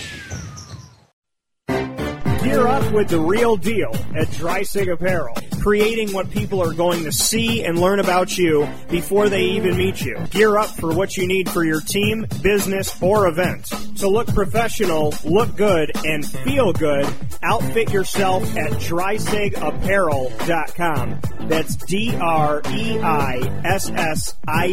Apparel.com. The only place to gear up with the real deal. What's the universal language of a fan? Clapping your hands. With Fan Hands, the ultimate sports fan accessory, find your team color, slip them on, and start cheering on your favorite team with 11 different colors, always in stock on fanhands.com, where you'll find the ultimate sports fan accessory. Real fans wear Fan Hands. Utica Pizza Company spells family. Your family, my family, their family. The recipes that they have shared with each other throughout the years and have now been so gracious to share them with us. I can sit here and talk with you about all the great things that are on the menu, but we'd be here forever. So let me say this. Utica Pizza Company is second to none. And now you can bring it home with you and you can dine in the restaurant. UticaPizzaCompany.com will give you all the information that you need. And let me say, these Utica greens, they're the best. Utica Pizza Company. Call them and place your order at 315-214-3060. That's 315-214-3060. Families break bread at Utica Pizza Company. Welcome back here to Wake Up Call with Dan Tortora on WakeUpCallDT.com, your one-stop sports shop, and on MixLR.com/WakeUpCallDT. Proud to have you here every Monday through Friday from 9 a.m. to 11 a.m. Eastern Time. And we are here live on the line with Eric Kroom, Syracuse and NFL alum, continuing our discussion on the NFL draft and the things affecting the NFL draft. One of those things being the Cowboys' decision to release their number one wide receiver of the last 8 seasons of Dez Bryant. And with that being said, I said before the break that we would jump into, should revenge be a part of his decision-making? I have my thoughts, but I'm going to hand it to Eric first on this. To play in division, this whole, I'm going to see Dallas twice, they better be ready for me twice, meaning he would have to play for Philadelphia, Washington, or the Giants. What are your thoughts on that? I don't think revenge should be a part of it because I don't think none of those teams are particularly a good fit. You look at the Giants, you have Odell, you got Sterling Shepard, you got Everett Ingram, you signed Brandon Marshall last year. So you go to the Giants, or what are you going to cut Brandon Marshall, or you're not a slot receiver? We never seen him in the slot, so I don't think that's a good fit. The Eagles have Alshon Jeffrey, and Aguilar had a good breakout season last year, so I don't think they really want to mess up that chemistry. And Washington could be a possibility, but I don't think you just would think Alex Smith as an elite quarterback. Being a receiver, I would want to play with an elite quarterback, especially as you get up in age. Having guys throw you open almost at the sense, especially when you're not a burner at this point in your career. So I don't think no one in the division is really a good fit for him. Yeah, and I tend to agree with you on that. I don't think that revenge should be a part of his mission as he moves forward from here. Reason being, and going off of what you said, the fact that if he is to, speaking on Dez Bryant, if he was to get back at the Cowboys and face them twice a year, if he goes to the Giants, they already have, if Dez is considered to be a head case or any type of an issue, or that his character gets brought up, they already have that with Odell Beckham Jr., probably worse. And then on top of that, we have the fact that they have Sterling Shepard and Brandon Marshall. They already have depth at wide receiver. The Washington Redskins have Alex Smith. So if he plans on playing football and not going to the playoffs, then I guess you go to Washington. And for Philadelphia, they already have their model. They have what works. And if you look at the system that they have, if you're a team that's coming off of the Super Bowl or almost winning the Super Bowl, getting deep in the playoffs, you keep as much the same as you possibly can, and you build in the little holes and the little cracks that you have. So Philadelphia keeping things the way that they are to the best of their ability and moving forward from there. They lost Trey Burton, which is a big loss as a blocker, and the guy that threw the touchdown to Nick Foles, and he's somebody that's underestimated coming out of Florida, and people are going to miss him more than maybe they think they will. But to fill that spot with Dez Bryant, it doesn't make any sense to do something like that. You don't want to shake it up in that type of respect. Philadelphia bringing in a guy who doesn't cost that much money, that's maybe a third-string guy here, there, or whatever, and that they could bring in and groom or get a wide receiver in the 5th round of the draft, that makes more sense for a team that just won a Super Bowl, not to have somebody come in like Dez Bryant. So, in my opinion, none of the NFC East is going to make sense for him, and I had come out with a story that I released yesterday, and that story that I had released yesterday had made a statement of the 10 teams that I think that Dez Bryant makes the most sense on. Now, Eric has not heard this, so, I'm giving this to you, live on air, the raw part of it, and letting you know what's going on. And the teams that I thought would make sense are the Detroit Lions, the Los Angeles Rams, the Arizona Cardinals, the New York Jets, the Baltimore Ravens, the Cleveland Browns, the Houston Texans, the Oakland Raiders, the San Francisco 49ers, and the Jacksonville Jaguars. Of those teams with good quarterback situation, the Detroit Lions, arguably, you look at the Houston Texans, the Oakland Raiders, the San Francisco 49ers, the Jacksonville Jaguars. We look at situations like that. Of those situations, we break it down even farther to say, I believe San Francisco is prime to get to the playoffs this year and be a very dangerous team. Jacksonville was one step away from the Super Bowl. So if I'm Dez Bryant, I'm either staying in the NFC and going to the West Coast to play for San Fran, or I'm going to the AFC and I'm going to the East Coast to play for Jacksonville in Florida. What are your thoughts of the teams that I mentioned and of the teams that I think are the best fit? Because, like I said, you've never heard this from me, Eric, so I want to get your analysis of it all, and then I'll bounce back from there. I think the last two you mentioned are good fits if he still wants to be a number one receiver.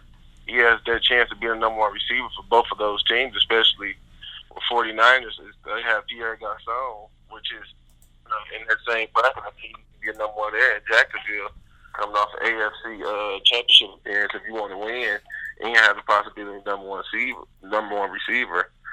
Like the Lions option as well, because you can take back to the slot with Marvin Jones on the outside and him on the outside. And I think Houston would be real dangerous with Hopkins, him, and put Will Fuller in the slot. That'd be a real dangerous combination. Yeah, so there's a lot of things that make sense as far as where he can go, and arguing the points of each and why certain teams make more sense than others. Like I said, if he wants to go have the best opportunity for the playoffs and moving forward, to go to a team like Detroit, you have to get through Green Bay with a healthy Aaron Rodgers. We don't know what Chicago is going to be this year. And Minnesota was very close to making it over the hump. I don't think Case Keenum was the problem, but they brought in Kirk Cousins, who I think is a good move. The Los Angeles Rams, they're a team that's primed to go after a division that the Arizona Cardinals and the San Francisco 49ers are all a part of in the NFC West. The doors are blown wide open on that thing. I don't think Seattle's as dangerous as they used to be, offensively or defensively, by any stretch of the imagination. So there's opportunity there. The Baltimore Ravens, I can see them doing some good things this year, having more depth and being a little bit more dangerous, but they still have to go through the Pittsburgh Steelers, and the Browns are getting better. I don't know if the Browns are going to make the playoffs. I don't know if the Ravens are going to make the playoffs. The Jets, not going to do it. Houston has to go through Jacksonville. Oakland, it depends on what the John Gruden message is and if it's picked up and listened to.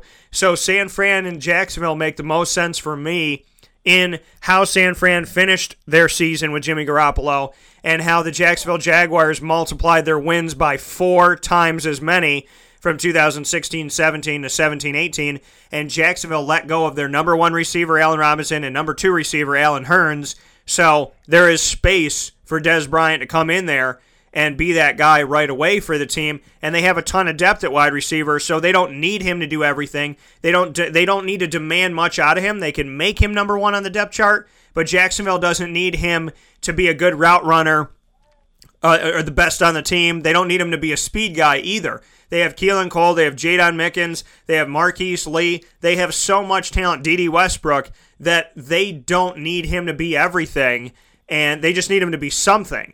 I think Jacksonville is the best fit if he wants a chance to go to the Super Bowl and if he doesn't want to have a lot of pressure on him. Yeah, and I also like Green Bay as well because what was Jordy and Aaron Rodgers so good at the back shoulder fade, which is one of Dez's biggest things, being the possession receiver. He's good at fighting for the ball real good. I would like to see him play with an elite quarterback like a Drew Brees in New Orleans with him and Michael Thomas paired up.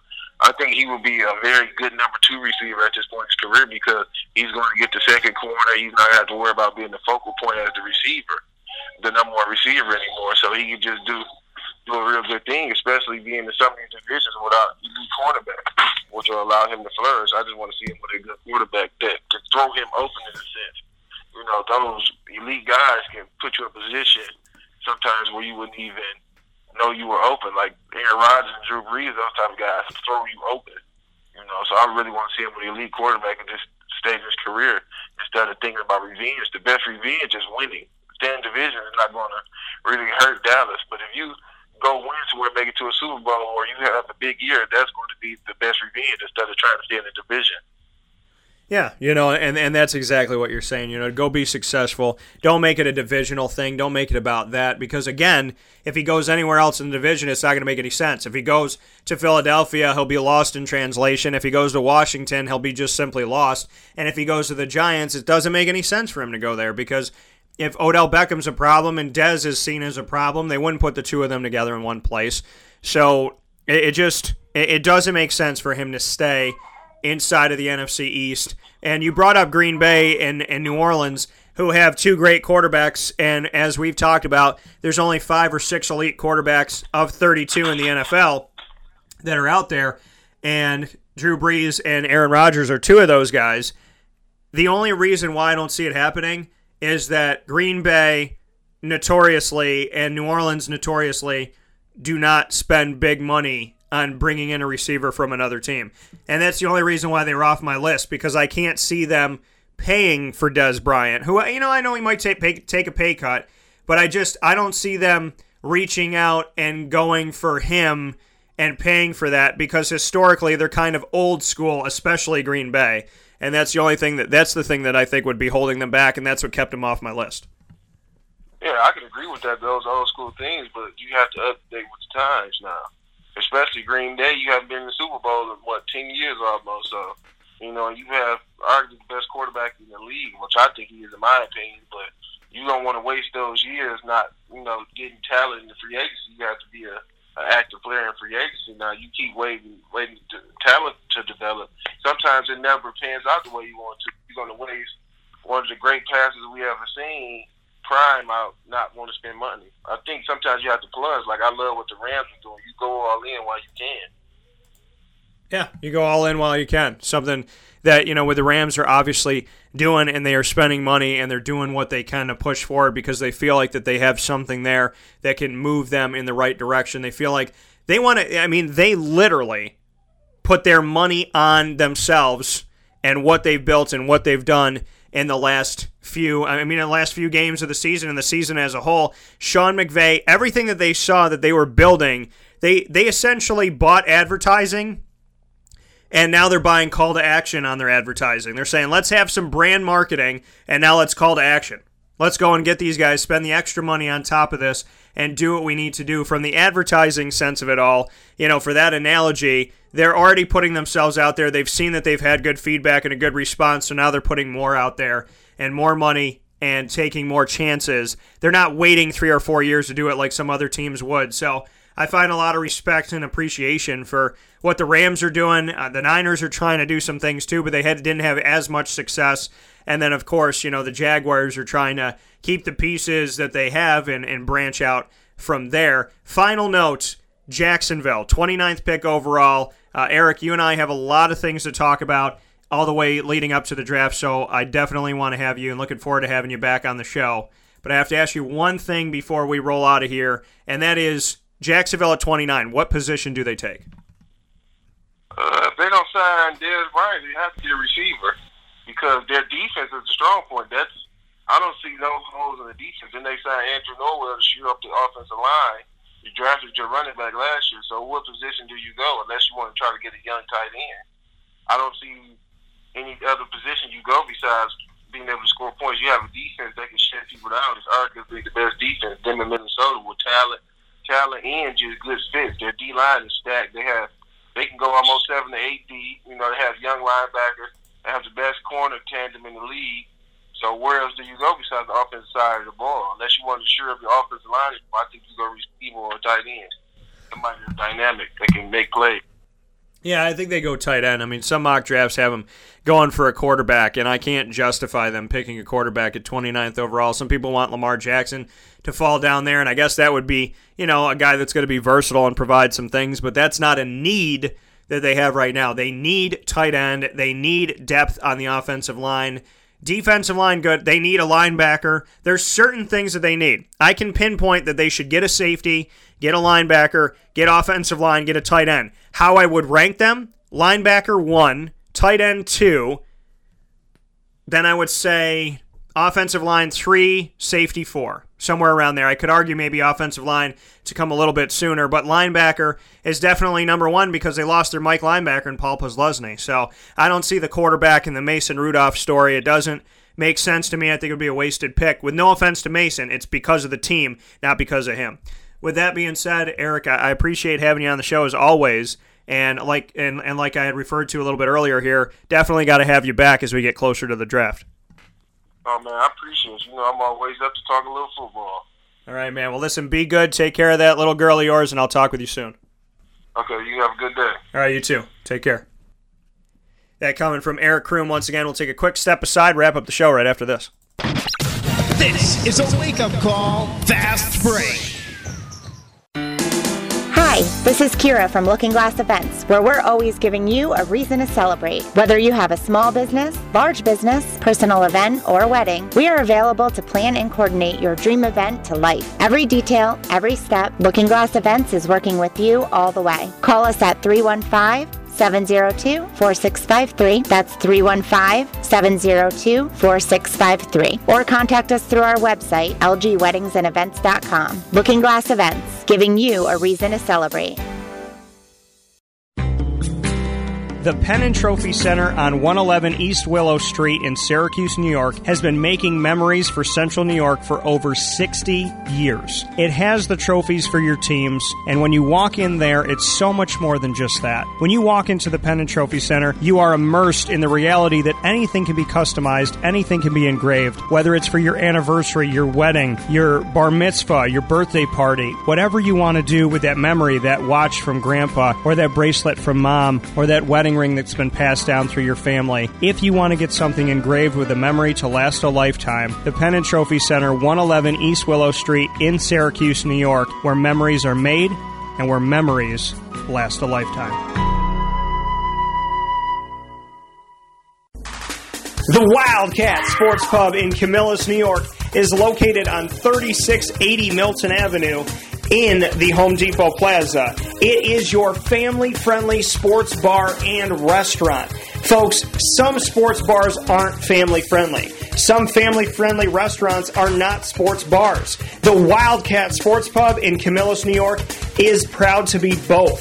It is that marriage that you've been looking for years. The Wildcat Sports Pub is your home base for your sports bar and restaurant needs, games for the kids, indoor and outdoor activities, and enough things on the menu to come back every single week and get to try something new. They're open Sundays from noon to 8 p.m., Monday through Wednesday, 11 a.m. to 11 p.m., and Thursday through Saturday from 11 a.m. to midnight. For reservations and party information, call 315-487-2222 for the Wildcat family-friendly sports pub and restaurant.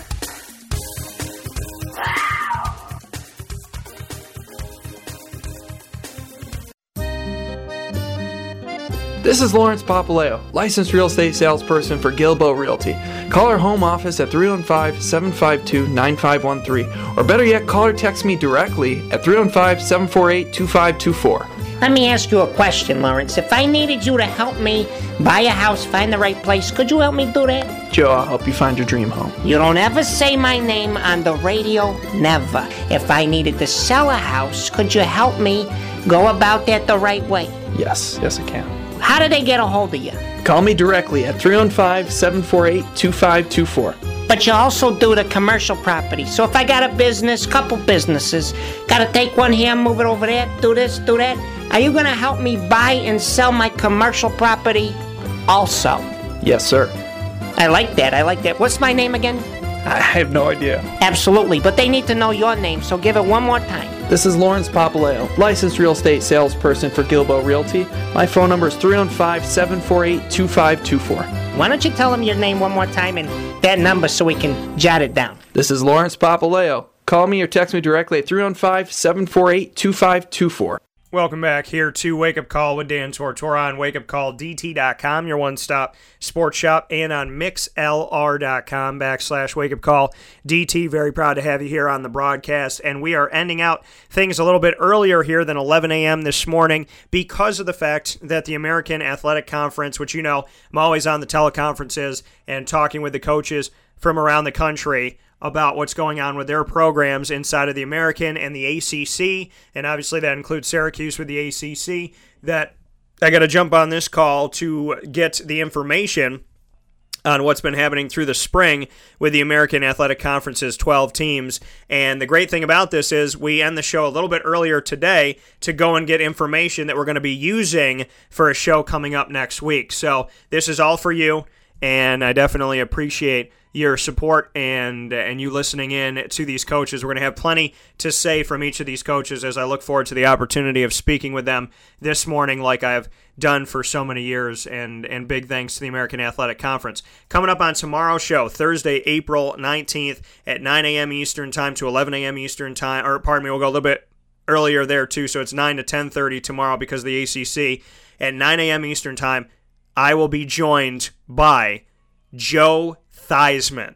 Joe Theismann, Super Bowl champion Joe Theismann, will be joining me to speak on the NFL Draft at 9 a.m. Eastern Time right here on Wake Up Call with Dan Tortora, and be followed by the Syracuse FC. For those of you excited about Syracuse FC's season number 2, we'll have a special interview for you coming up right after that with Jake Kolbrenner.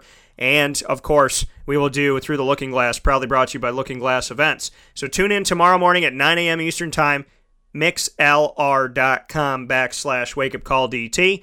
In the meantime, God bless, be well, and enjoy your life. Facebook at wakeupcalldt, Twitter at calldt, Instagram at wakeupcall_DT, and everything on wakeupcalldt.com. Be well.